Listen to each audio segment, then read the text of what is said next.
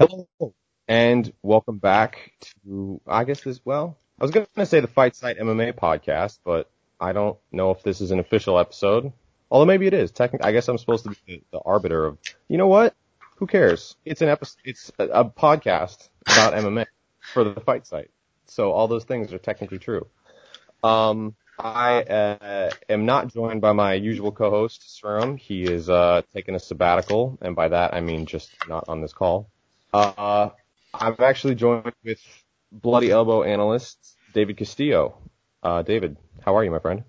I'm doing good, and I appreciate you having me on here. And kind of curious why you chose me at all, because I don't think I'm deserving of this kind of status. But I'm ready, and it sounds like you've got a pretty good topic in the queue, because I've got a lot of critical things to say about Fedor. So, well, first of all, hush with all that self-effacing nonsense.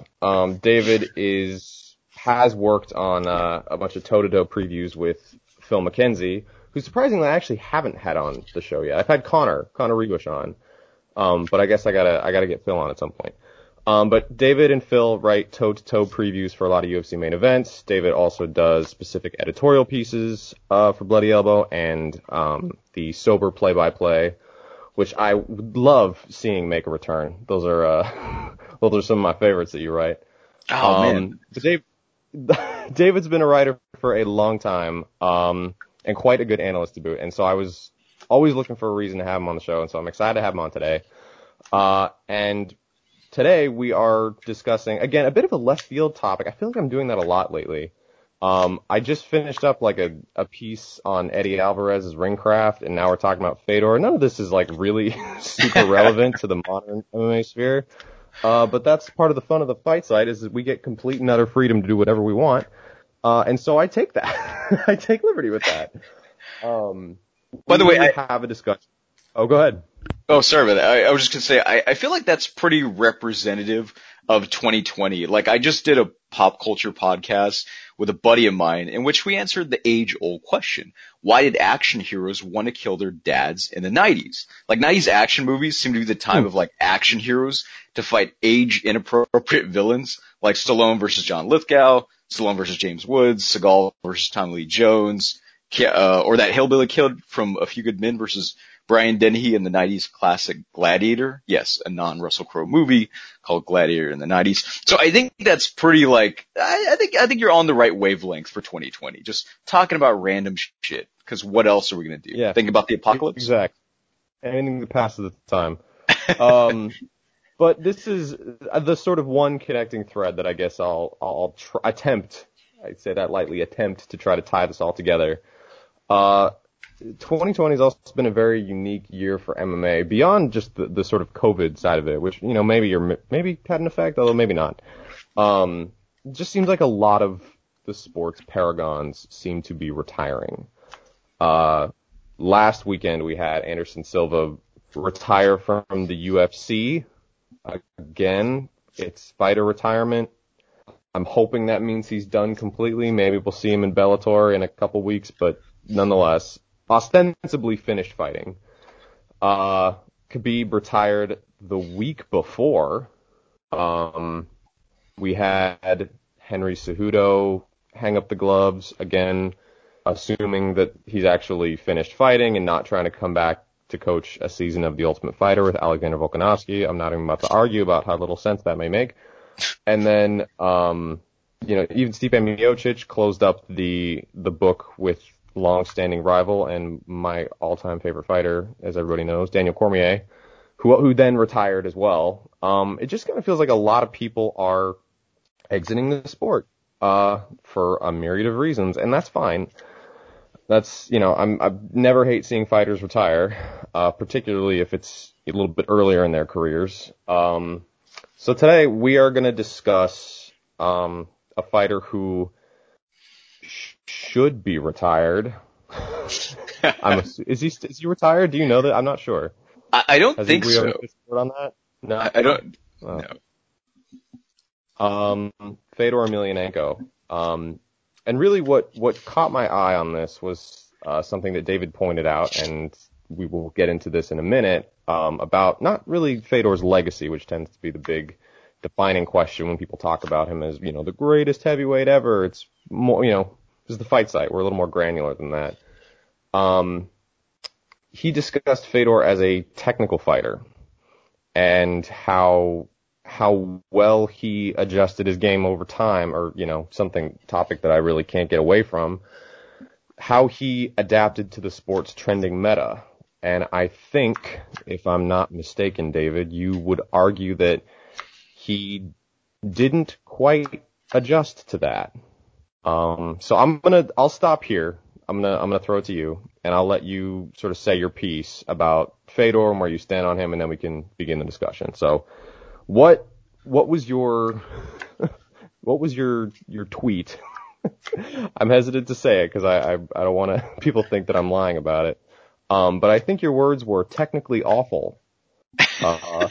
So I'm throwing you under the bus. Have fun. All right.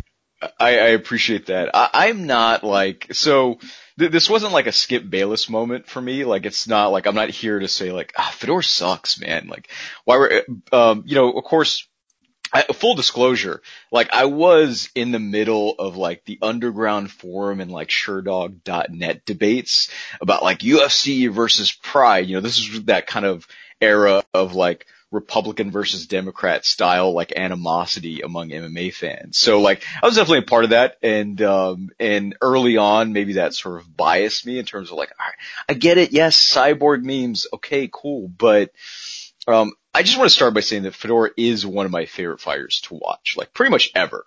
I mean, yes, he's remembered as being like the heavyweight GOAT, but to me, it was always about the anticipation of violence in a Fedor fight that I think was second to none. Like with most fighters, you knew what you were getting and you kind of knew how. You knew GSP would take the fight to the ground, how he would try to get it there. It's like everybody else, or like Nog, Aldo, McGregor, whatever, but Fedor was like this whirlwind of violent ridge hands and arm bars. But I think the main thing is that, and I guess maybe like the first maybe point of contention we kind of talk about is the fact that Fedor only defended his title 4 times. And that's a very superficial point, so I'll kind of explain myself. Now, well, MMA nerds point out that Pride had Grand Prix and this took away from Fedor's amount of title defenses. Yeah, of course. And in general, it is a superficial point. So I'm not dying on the hill that Fedor sucks, but I am dying on the hill that Fedor's legacy is not Mount Rushmore quality. Because I think what else defines someone's like title reign specifically than how many times they successfully defended from a number 1 contender. Yes, those awesome Grand Prix were awesome, but like, Fedor's road to the rematch with Nog was like Mark Coleman, Kevin Randleman, and Naoya Ogawa. And yeah, Coleman was good early in his career, but he had already washed out of the UFC. I think he'd lost like the last 3 fights of his. And yes, Randleman earned, quote unquote, earned the shot by like pancaking Cro Cop with a left hook. But this was like a Randleman that also got destroyed by like Sakuraba and Rampage in his previous 2 fights. And so after beating Nog and Pride, literally the only fights worth a damn were the Nog rematches and Mirko. Like that's it. So I think that's why you can, it's kind of, maybe we're kind of like jumping to different points, but I think that's why you can maybe make the case that even someone like Nog had the better resume because, he was fighting Fedor and elite contenders like Karatanov, who was really good at the time, Barnett, Verdum, like Fedor just didn't have any of that in his resume. I think that is an interesting point to jump to, and it is something that I've pointed out about Fedor in the past. I mean, it can be hard to. This is something that I think it actually was Phil McKenzie, your partner, that pointed it out about Anderson Silva's resume, because I think Anderson Silva had a little bit of the same, not in terms of title defenses, but a little bit of the same criticism can be applied in terms of his level of competition. And something that Phil pointed out was like, you sort of just have to fight who's in front of you.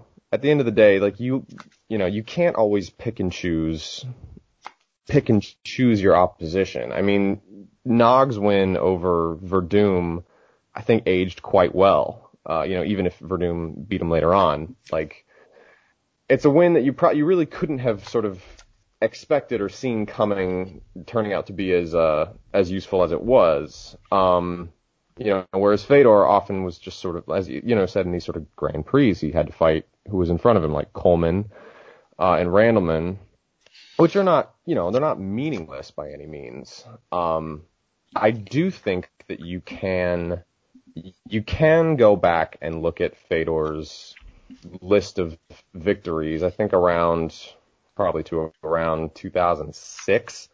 I'd say that's sort of that end of Pride run was sort of where his, the sort of peak Fedor's peak operating window might have closed up. And I would agree with you. I think the two victories over Big Nog and then the Krokop win, which really stands as kind of his, probably Fedor's defining moment, if you ask me, because it was an official title defense. It was one of the earliest examples of a really, strategically and tactically astute game plan. But you're looking at some of these other fights like, Ogawa and, Goodridge and, even Zulazinho. It's like, these are not let's talk about the greatest opposition here. And as you said, they weren't technically official wins. I sort of have to wonder. I mean, I'm a younger fan. I'm only 24, but like, I wonder if some of the sort of machinations behind Pride as an organization just facilitated a sort of greater number of, just throw them at the wall and see what sticks. Like just kind of usher in a variety of fighters to face Fedor to keep him busy. I mean, how many of these were squash matches, I guess is what I'm asking. I mean, quite a few, right? I think that's where my criticism with Fedor like starts, which is that, like his reign, like his historic run, like happened at a time where literally like half of the heavyweight talent in the world was on the other side.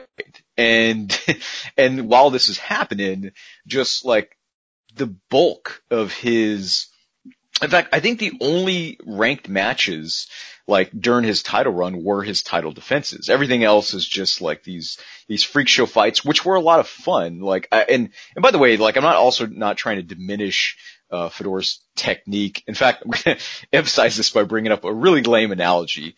So I played Magic the Gathering.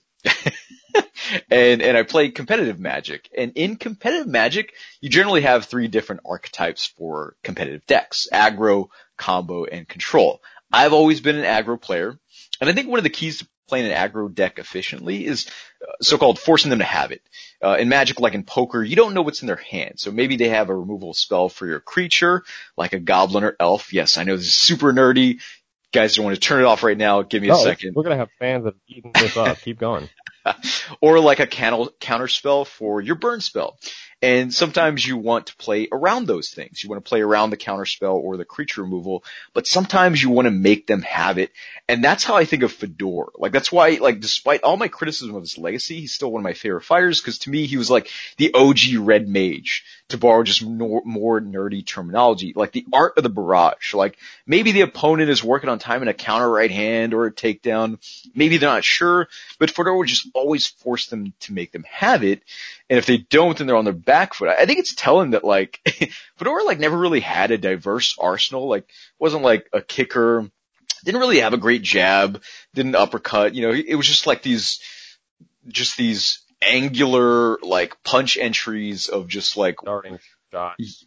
Yeah. There was absolutely nothing special technically about it, but at the same time, and like I think the Krokop fight was a great example where like he won a lot of those exchanges by just like, you got the left kick, you got it in your back pocket, you don't? All right, well, if you have it, you better have it now. That kind of thing. And, even though, yeah, a lot of that fight was won, with like wrestling, nonetheless, I think that's a good example of like why, yeah, he like, I really feel like if we list his main wins like Nog and Krokop, we list them because that's all he had. Not because like, oh, well, had some other stuff and we can like weigh other wins versus those and how they age, because there was just nothing else to work with.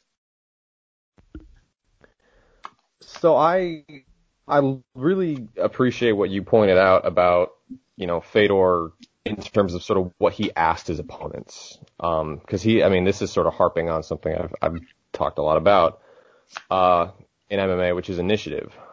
I think Fedor was one of those examples of a fighter who understood how to hold the initiative from a very early point.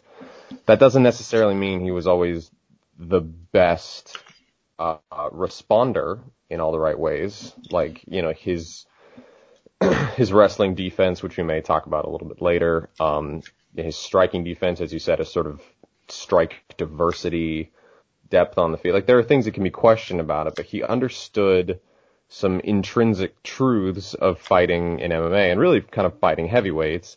A lot of these people can't fight going backwards. If you are able to feint quickly enough and you're able to, to draw reactions out, a lot of times fighters in MMA will show you their hand. Like, this is contrasting again with boxing is like, fighters in MMA are a lot quicker to respond to feints with, big reactions, showing off, whatever it is they had. Like you said, with Krokop, the left kick, if you have it, you better show it now. In boxing, boxers are far more likely to, to keep some of their tricks to themselves and not be caught out by feints, but I guess that's a different discussion. It does interest me in watching Fedor in that regard. That is something that I think about when I go back and watch some of his fights, is how he was, he seemed to understand, some, more intangibles about fighting, like initiative and momentum, directionality. Like there were seeds there. There were things that he understood about it that, maybe a lot of other people, contemporary fighters just didn't. It just took a lot longer for them to come around to those kinds of ideas. Musashi. Yeah, no, that's a great example. Like, Musashi was, yeah, absolutely. That's been a long-standing problem for him. But, it's one thing to be a fighter who understands those kinds of intangibles. And it's another thing to be a fighter with those sort of intangibles with, the skill set to really, strengthen it and really play to your strengths.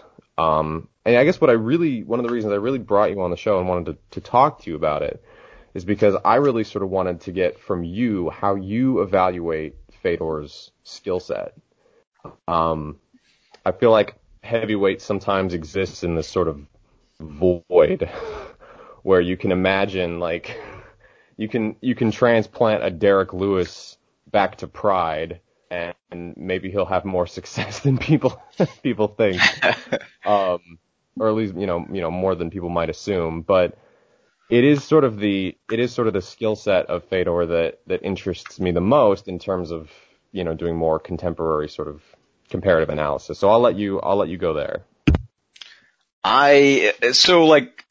As much as I feel like I question Fedor's legacy because I feel like it's, the Jordan Breen has that kind of really useful heuristic, like who did you beat, when did you beat them, and how did you do it?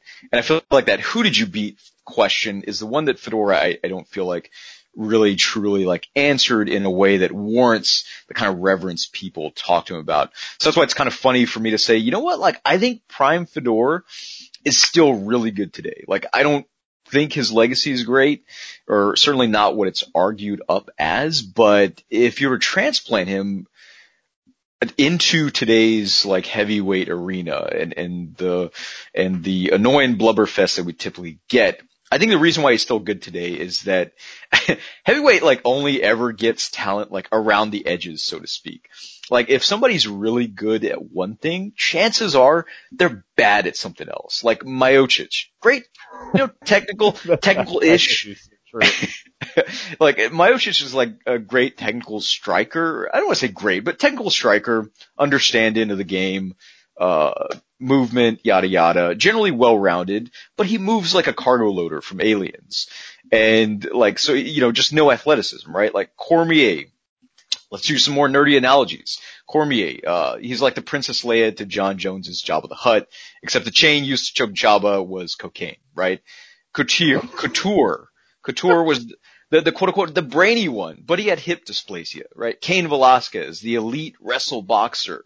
But then he had like the no-neck trainer tell him to do dumbass leg extensions that tore apart his knee, right? Joe Grasso. So there's always an asterisk around every heavyweight talent. And I think that's where Fedor shines. Like, even though, yeah, his defensive grappling was suspect, everything else, he had it more or less going on. And there's no real asterisks in terms of like that kind of all around sort of velocity that's needed to be effective at heavyweight. That kind of sparked a thought to me, which is I mean, I say this, I'm a staff writer for the Fight Site. I understand we have a bit of a reputation for being critical of the big boys. I get it.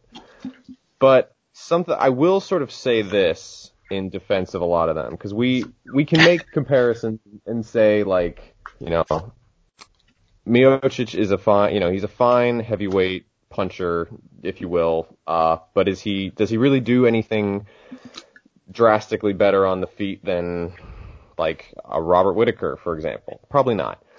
But you also need to sort of consider heavyweight as a division and be like, would it really be useful for someone that size to be trying to get into layered exchanges, trying to, grade 8 their jab and set up, with insane output and all those sort of things, with like a blistering array of feints? Like, probably not. I'm not trying to excuse the quality of some of these fighters. I guess it's just you sort of have to consider the division that you're in. And with Fedor, one of the reasons I'll always respect him is that he also, beyond understanding those intangibles, as I pointed out, but he also seemed to understand exactly what it would take to be a good heavyweight in MMA.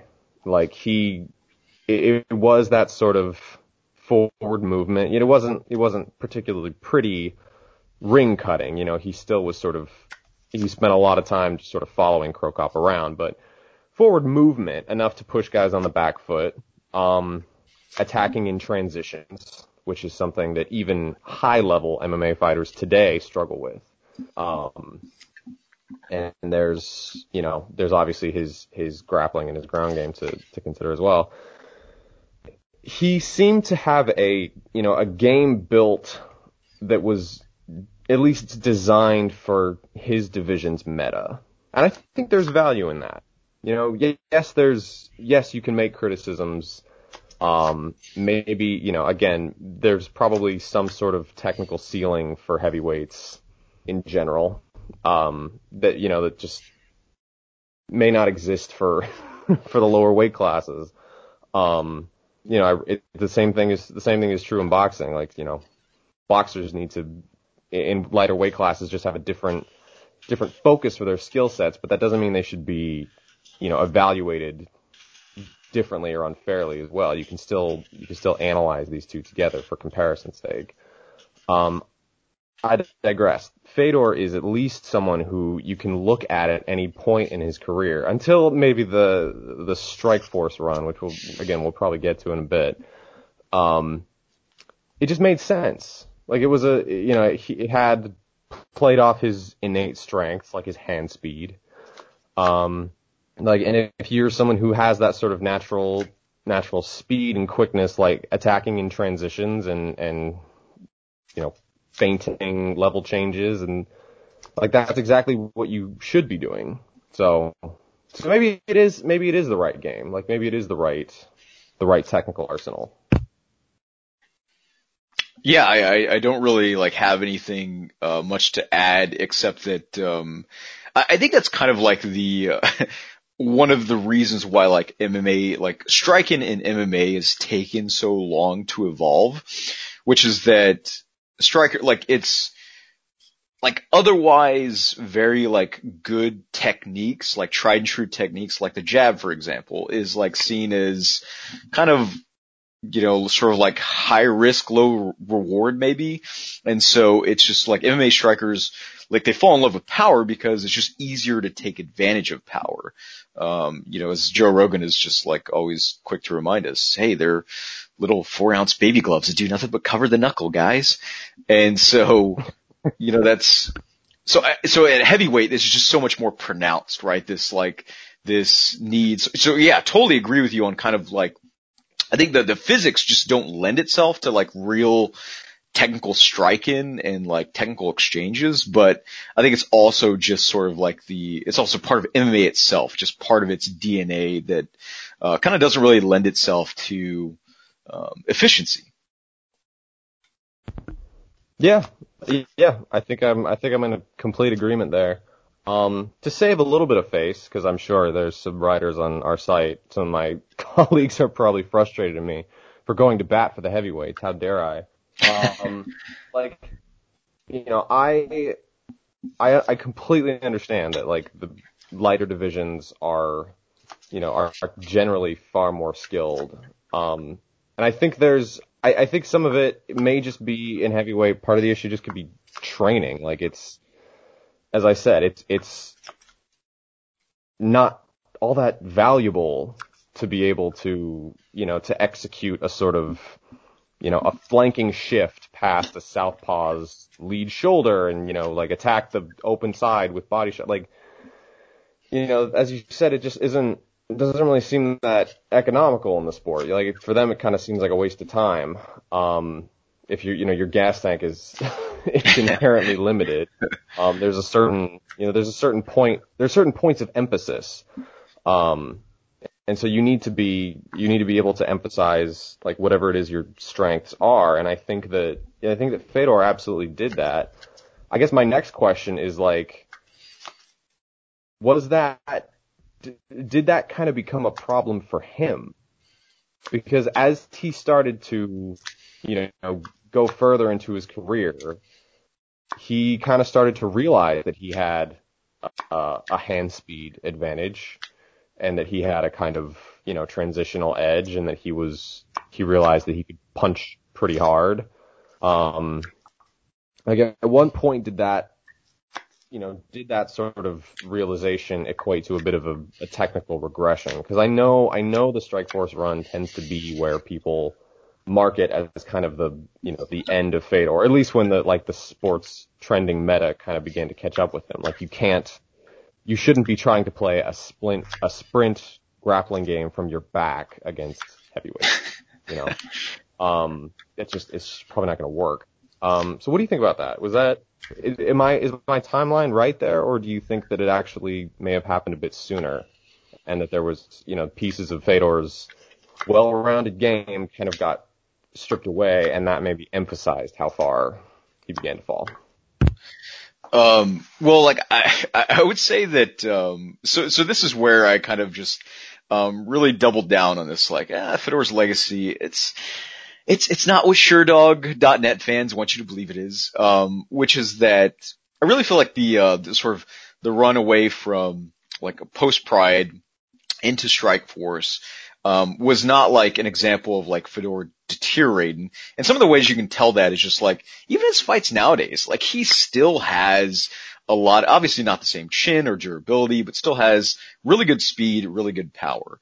And I think what happened once you got into Strikeforce is that, not that he was exposed, but that these matchups against like these sort of like kind of more hybrid-ish fighters, like fighters that he didn't really see even in his quote unquote historic run, right? Like a Barnett type or like Karatanov, Verdum. I mean, like these guys beat him largely on the back of like just kind of really good hybrid-ish in the case of Verdum, like grappling. Like, I mean, to me, like I could totally see Verdum submitting Fedor, who was never good defensively, like on the ground. I mean, this is a guy that got his back taken by Mark Coleman, the whole key lock. I think it's a little inflated. I don't think Mark Hunt like had him in serious trouble, but nonetheless, like the fact that Mark Hunt had him in side control, pretty damning.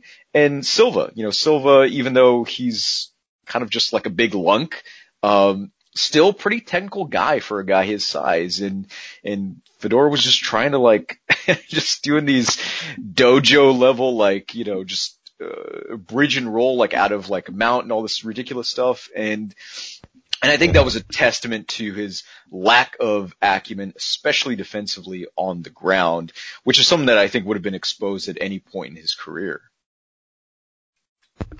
and in the clinch too, a little bit, which was one of the big things that stuck out to me when I went back and rewatched it. Like his ability to frame and pummel and fight grips on the inside is just non-existent. He just can't really do it at all.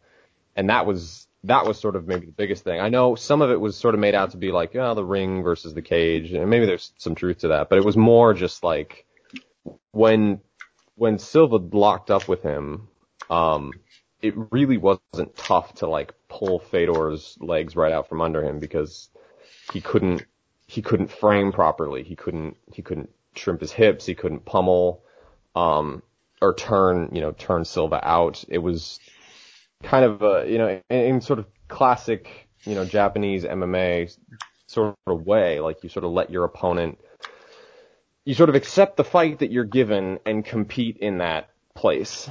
And that was a massive, massive issue. So it's just like, it's something like that I've always sort of wondered. And I guess when people bring up Fedor, they also sort of tend to bring up like, well, how would he do? How would like a peak Fedor do in a modern heavyweight sphere? And the thing is, I'm tempted to say that some of those things would probably still exist for him. Like I think that a Curtis Blades would probably always be really tough for Fedor because, I'm not sure, I could trust Fedor to sprawl on Blades or to fight grips on the inside or to frame him out. That the way that you hold the initiative is different now. Like a lot of modern fighting is a lot more about you do what you're going to do and you keep the opponent from doing what they want to do. It's not you sort of beat your opponents based on what they're giving you, and you can, you're pretty well-rounded everywhere. You can compete pretty much everywhere. It's a lot more mutually exclusive now. Does that sound right? Yeah, it sounds like it's kind of like, like in order to sort of be effective at heavyweight, you just have to have the highest ceiling. Whereas like, lighter weights, if you're like you got like the high floor skill set, you're going to be set. Heavyweight, no, I mean, you got to be like a massive guy who's got like massive power, or just like a technician like Daniel Cormier. That's an interesting way to put it. Like the sort of the floor versus the ceiling, I guess to be a functional heavyweight, the floor is maybe a bit higher, but the ceiling's much lower. Right. Yeah. Well, then I guess I am sort of curious from you, like what would it be, what would a modern version of Fedor look like in the modern sphere? Like, David, walk me through it. Honestly, like, I feel like even though I write about this on a sort of weekly basis, like, I just don't know that I have a good handle of like heavyweight right now. Like, even though I feel like he would be very good, I can also see a universe where he's just very bad, just the wrong matchups at the wrong time, because as I've been like just constant, like reminded, like I don't feel like Fedor's skill set was ever, I feel like even though he was great at certain things, he also was never really, positioned against certain styles. Like I said, like I really feel like someone like Josh Barnett would have been just like a terror for him, just because again, he wasn't a guy that was used to dynamic wrestlers. Certainly not kind of the sort of wrestle boxer stereotype that, really kind of started to like blossom like post Tough and things like that. So, I mean, I certainly don't like, I wouldn't pick him to beat guys like Blades or Cormier, but I wouldn't be surprised if he just absolutely like dumpstered Miocic, who I think has trouble with those kind of, in those sort of explosive exchanges, those barrages. I mean, like even Nagano like caught him with stuff, which like to his credit, he didn't die from those punches. But the combination punching that Fedor was capable of, like, could totally see him just getting outright like just wiped out. And I could also see Miocic just, taking him down and grinding him out. I mean, that's not something Fedor was accustomed to. It's not something he encountered because he just never got those matchups. It was just all Japanese pro wrestlers and Nogueira. That was pretty much it. Yeah. No, I think about that a lot. Because it is, for as many people as Fedor fought, it's not like he fought a variety of different kinds of styles, if that makes sense. Like there weren't, the one thing that you could say about Stipe is that he's a fighter who fought a great array of heavyweights. You know, he had to deal with us, pressuring JDS versus sort of outboxing against Verdum. He had to deal with the shorter, faster man and DC and a larger sort of lumbering power puncher in Ngannou and like so on and so forth. It's just, he had a lot of terrain to cross in a variety of different ways. And it wasn't really, that just sort of wasn't in Fedor's, I shouldn't say it wasn't in his wheelhouse. It just wasn't really available to him. Some of, as you said, Nogueira sort of kept out some of the potentially interesting matches and the other ones were, halfway across the world. So you sort of have to think about it and like, would that really work? Maybe it wouldn't. He wasn't, I don't know if, maybe I'm just misremembering, but I don't know if Fedor was someone I'd always look at as being dominant in a specific area in fights. Like there was rarely like one sort of positional edge that he would continually press. As you said previously, like the, GSP was someone you could always point to and look at, they're going to take it to the ground, but Fedor was like a bit of a mystery. And so when I sort of think in these matchups in my head, like how would that look? I sort of don't really know. Maybe the real question is like, how would Fedor approach these fights? It's like, I'm not really sure. And I guess the thing that's sort of bringing it all together for me is the fact that heavyweight may never evolve. And that's fine, let them do their thing. They're big boys. They need a paycheck too. Let them have some fun. But as a division, I don't think it's ever really undergone a massive technical rebirth where we, there are points that we can look at in featherweight where, suddenly everybody was a competent striker and more people were, you had your Chad Mendez's and your Frankie Edgars, were powerful wrestlers who became competent strikers and so forth. That may never happen for heavyweight or light heavyweight. But that also makes discussions about like displacing this sort of, great hero in Fedor Emelianenko, this fighter who's been mythologized, as you pointed out, like displacing him into a modern sphere and seeing how things would look.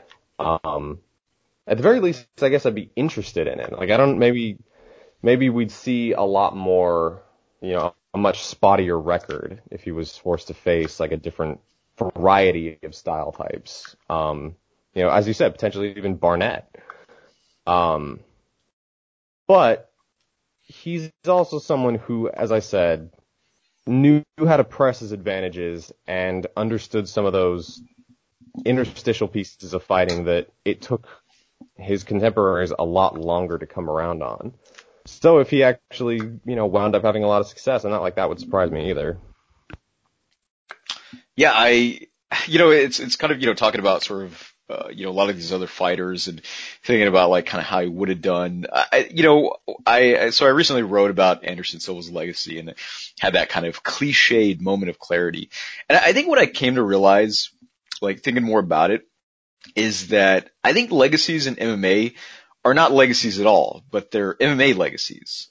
So I know that it like makes no sense, but if you consider time a critical piece of building a legacy, and most of these guys are going undefeated for 2 to 4 years before getting pistol whipped by Fabio Maldonado, then that's not Wayne Gretzky Right. leading the league and scoring for 12 years and winning 4 cups. So I guess what I mean is that I think MMA legacies, however we've seen that, I think MMA legacies, in other words, can be whatever we want it to be. It's like, so what if Khabib only defended his belt twice, never lost, and just grappled the shit out of his opponents? Like, that's amazing. That's awesome. And so what if John Jones was a loose cannon of like cocaine lines and Twitter tantrums. Like nobody beat him in the cage, even when he spent less time training for his opponents than like making internet beefs with like gay Swedish teenagers, right? So, I mean, I think legacy, like MMA legacies, they're crude, they're short-lived, and that's because fighters are still figuring out what works and what doesn't. Like in other sports, techniques are refined enough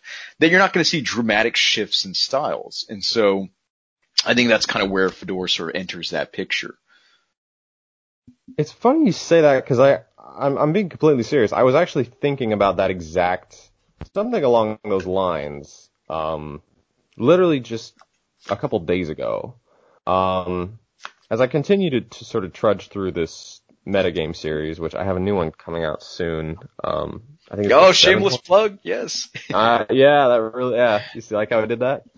But no, I was thinking, like, what do I really care about in fighters? Like, what is it that really is of interest to me when it comes to writing and evaluating fighters and their legacies and the strides that they make? And it really seems to come down to the fighters who really try to do something different. And that doesn't always mean, doing something like Kakuno trying to punch Tony Ferguson's fist. I mean, it's the fighters who sort of seek to really challenge, what I perceived to be, quality fighting, for lack of a better term. It is a lot of these times that I look back at examples to fish for in these articles, and something comes up that I may not even have really realized or really thought about. And maybe, I think that's an interesting way to frame it, is that MMA legacies are kind of whatever you want them to be, without people sort of, sticking to the greatest ever discussions, which get kind of boring. For me, I'm a little bit more interested in seeing, like, can you be like the best version of yourself that you can be as a fighter? Like what can I look back on in your career and recognize as a really impressive stride? What was a really disappointing setback? Like what is it that you did that I can latch on to, that I can read into? I came to you a few months ago when I was writing one of these articles about, Jacare Souza being having an interesting, to say the least. I don't really know what Jacare's legacy is going to be. I really don't. I remember him as being a fighter who never quite prioritized his skill set the way that he should have to be the most effective fighter he could have been. Fedor Emelianenko is not someone I'm going to remember that way. I'll remember Fedor as someone who understood the intrinsic pieces of fighting much earlier than his contemporaries. He was someone who clearly got MMA on a technical level and on a sort of hypothetical level. He understood the need for initiative, the need to push a pace, the need for, to push opponents into their, or outside of their comfort zones, to force their hands. And honestly, that's kind of a more interesting legacy for me. Like, I think that's a more interesting place to leave Fedor in discussions than any kind of, any kind of ranking, however people want to do that. Those tend to be the things that really stick out when you look back on fighters. Am I making sense? You're making perfect sense. I'm just still completely thrown off by Kakuno. Oh yeah. I think it's worth pointing out that, like Joe Rogan, like typically goes like just ape shit for like innovations and like, oh man, Machida's so elusive, bro. And like Kakuno was like the one time where like Joe Rogan was like just immediately skeptical. Like, what is he doing? Like, is he punching? Like punching the punches? Where he's just kind of like man, this guy is not doing something that I think is, of course he's not doing something that's efficient, but like for Joe Rogan's like kind of stoner mentality. Oh my God. It's Tried to innovate. You could be sure of that. So, like, I guess as you bring that up, as you kind of like talk about that, I think that's kind of where I like land with Fedor, which is like, he dominated at a time when when the sort of shift in styles was kind of inert. And so I kind of think of Fedor as like a heavyweight version of like Takanori Gomi, if that makes any sense. Like, maybe that's going to sound disrespectful. But like, yeah, Gomi was a good example of, I mean, he was the best lightweight on earth at one point. And, and again, this is during the time where like, UFC like they didn't have the lightweight division, then they kind of brought it back and it sort of started to like evolve and grow. But like Gomi was a guy, like you said, that just knew exactly like who he was, like really kind of bridged that gap between sort of practical fight knowledge and theoretical fight knowledge, where it's just like bringing the two together to just like land big strikes on his opponent and just doing that in a way that was like 100% like his instincts, like what was comfortable to him. And I can appreciate that. Like that is something that I can sort of stick to, something that's, tangible, and probably a more, maybe a more charitable version of or vision of Fedor's legacy than his, just flatly his resume. Because I think that is something that I really wanted to sort of celebrate about him. I feel like I say this a lot recently. Is there's the sort of public perception of a fighter, and then there's the elements to a fighter that I find interesting, the things that I really want to celebrate about them, and those things are rarely ever congruent. I mean, sometimes they are. Sometimes you can look at a GSP and you could see that the dominant superstar is really like, well, he was like that was his thing, is that he really rarely lost rounds and he was dominant and he figured out a system and a way to be a dominant fighter. But I think sometimes it's the lesser recognized qualities that tend to shine the brightest when I really look back on fighters. And I think Fedor is one of those examples. There's problems with the resume, but it's, it is that natural inclination for MMA that I think really sticks out to me.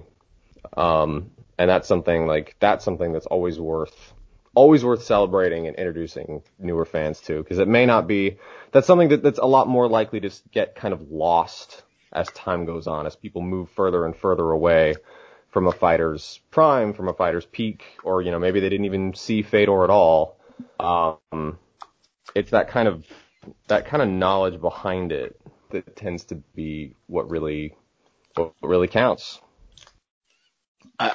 So like co-signed absolutely, but I just want to like kind of also just mention like a few last things, which is that, I think what I've come to appreciate Fedor more as he's gotten older, because I think his recent fights kind of reveal more of like who he already was in just a more vulnerable way. Like, I mean, like the fight against like Fabio Maldonado, like, I mean, you're talking about the husk of Fedor, like, well, maybe not even like the husk.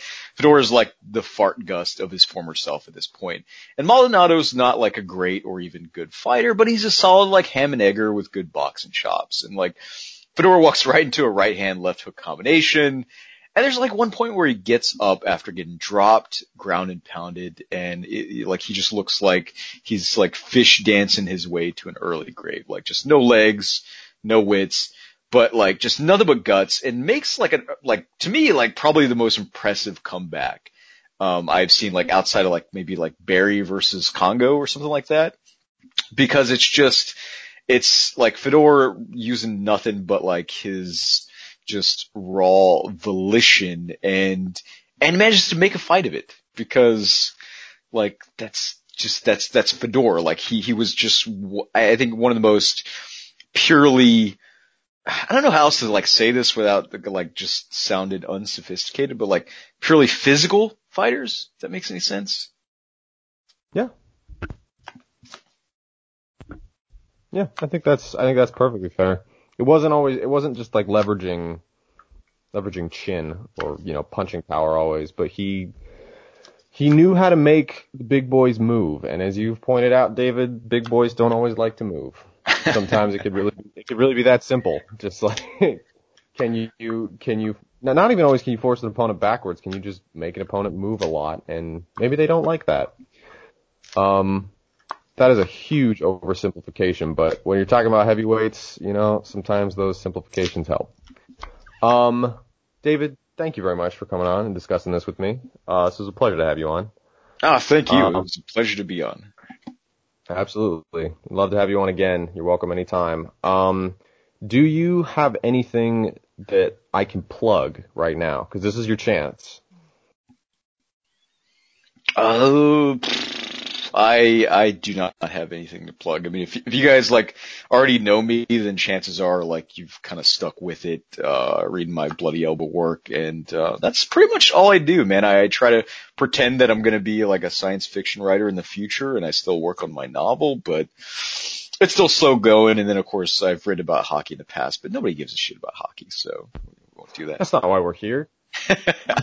Maybe you could do a hockey fight, like a hockey fight analysis. Oh, that's a great one. That would actually be really fun. I know Jack Slack did a kangaroo brawl article once. That was pretty good. So keep pushing the boundaries. I have, as I said, I have a metagame piece which I think should be going up soon. I know Ed said he wanted to hold it because of the election. Not like there's anything going on there.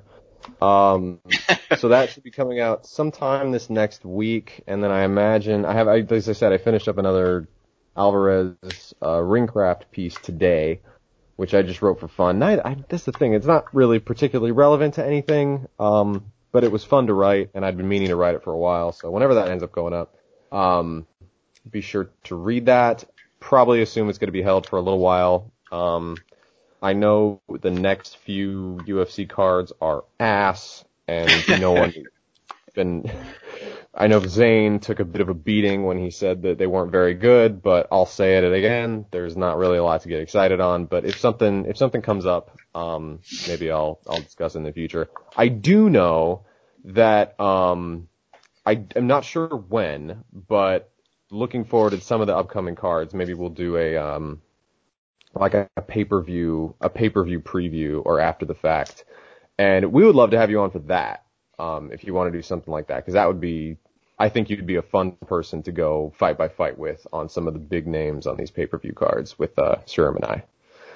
So if we can, I would be honored. Out, great. Let's do it. We'll have to, again, I'm not really sure what's upcoming, but, something happens, we can make that happen. So again, David, thank you very much. You guys can follow David on Twitter at David Castillo AC, I believe is your handle. Yes, and check out his work on bloodyelbow.com. You can follow me at dmarty77, and you can check out all of the wonderful writing of me and my colleagues on the Fight site. So stay tuned for more. Thank you guys so much. Stay safe. Thank you.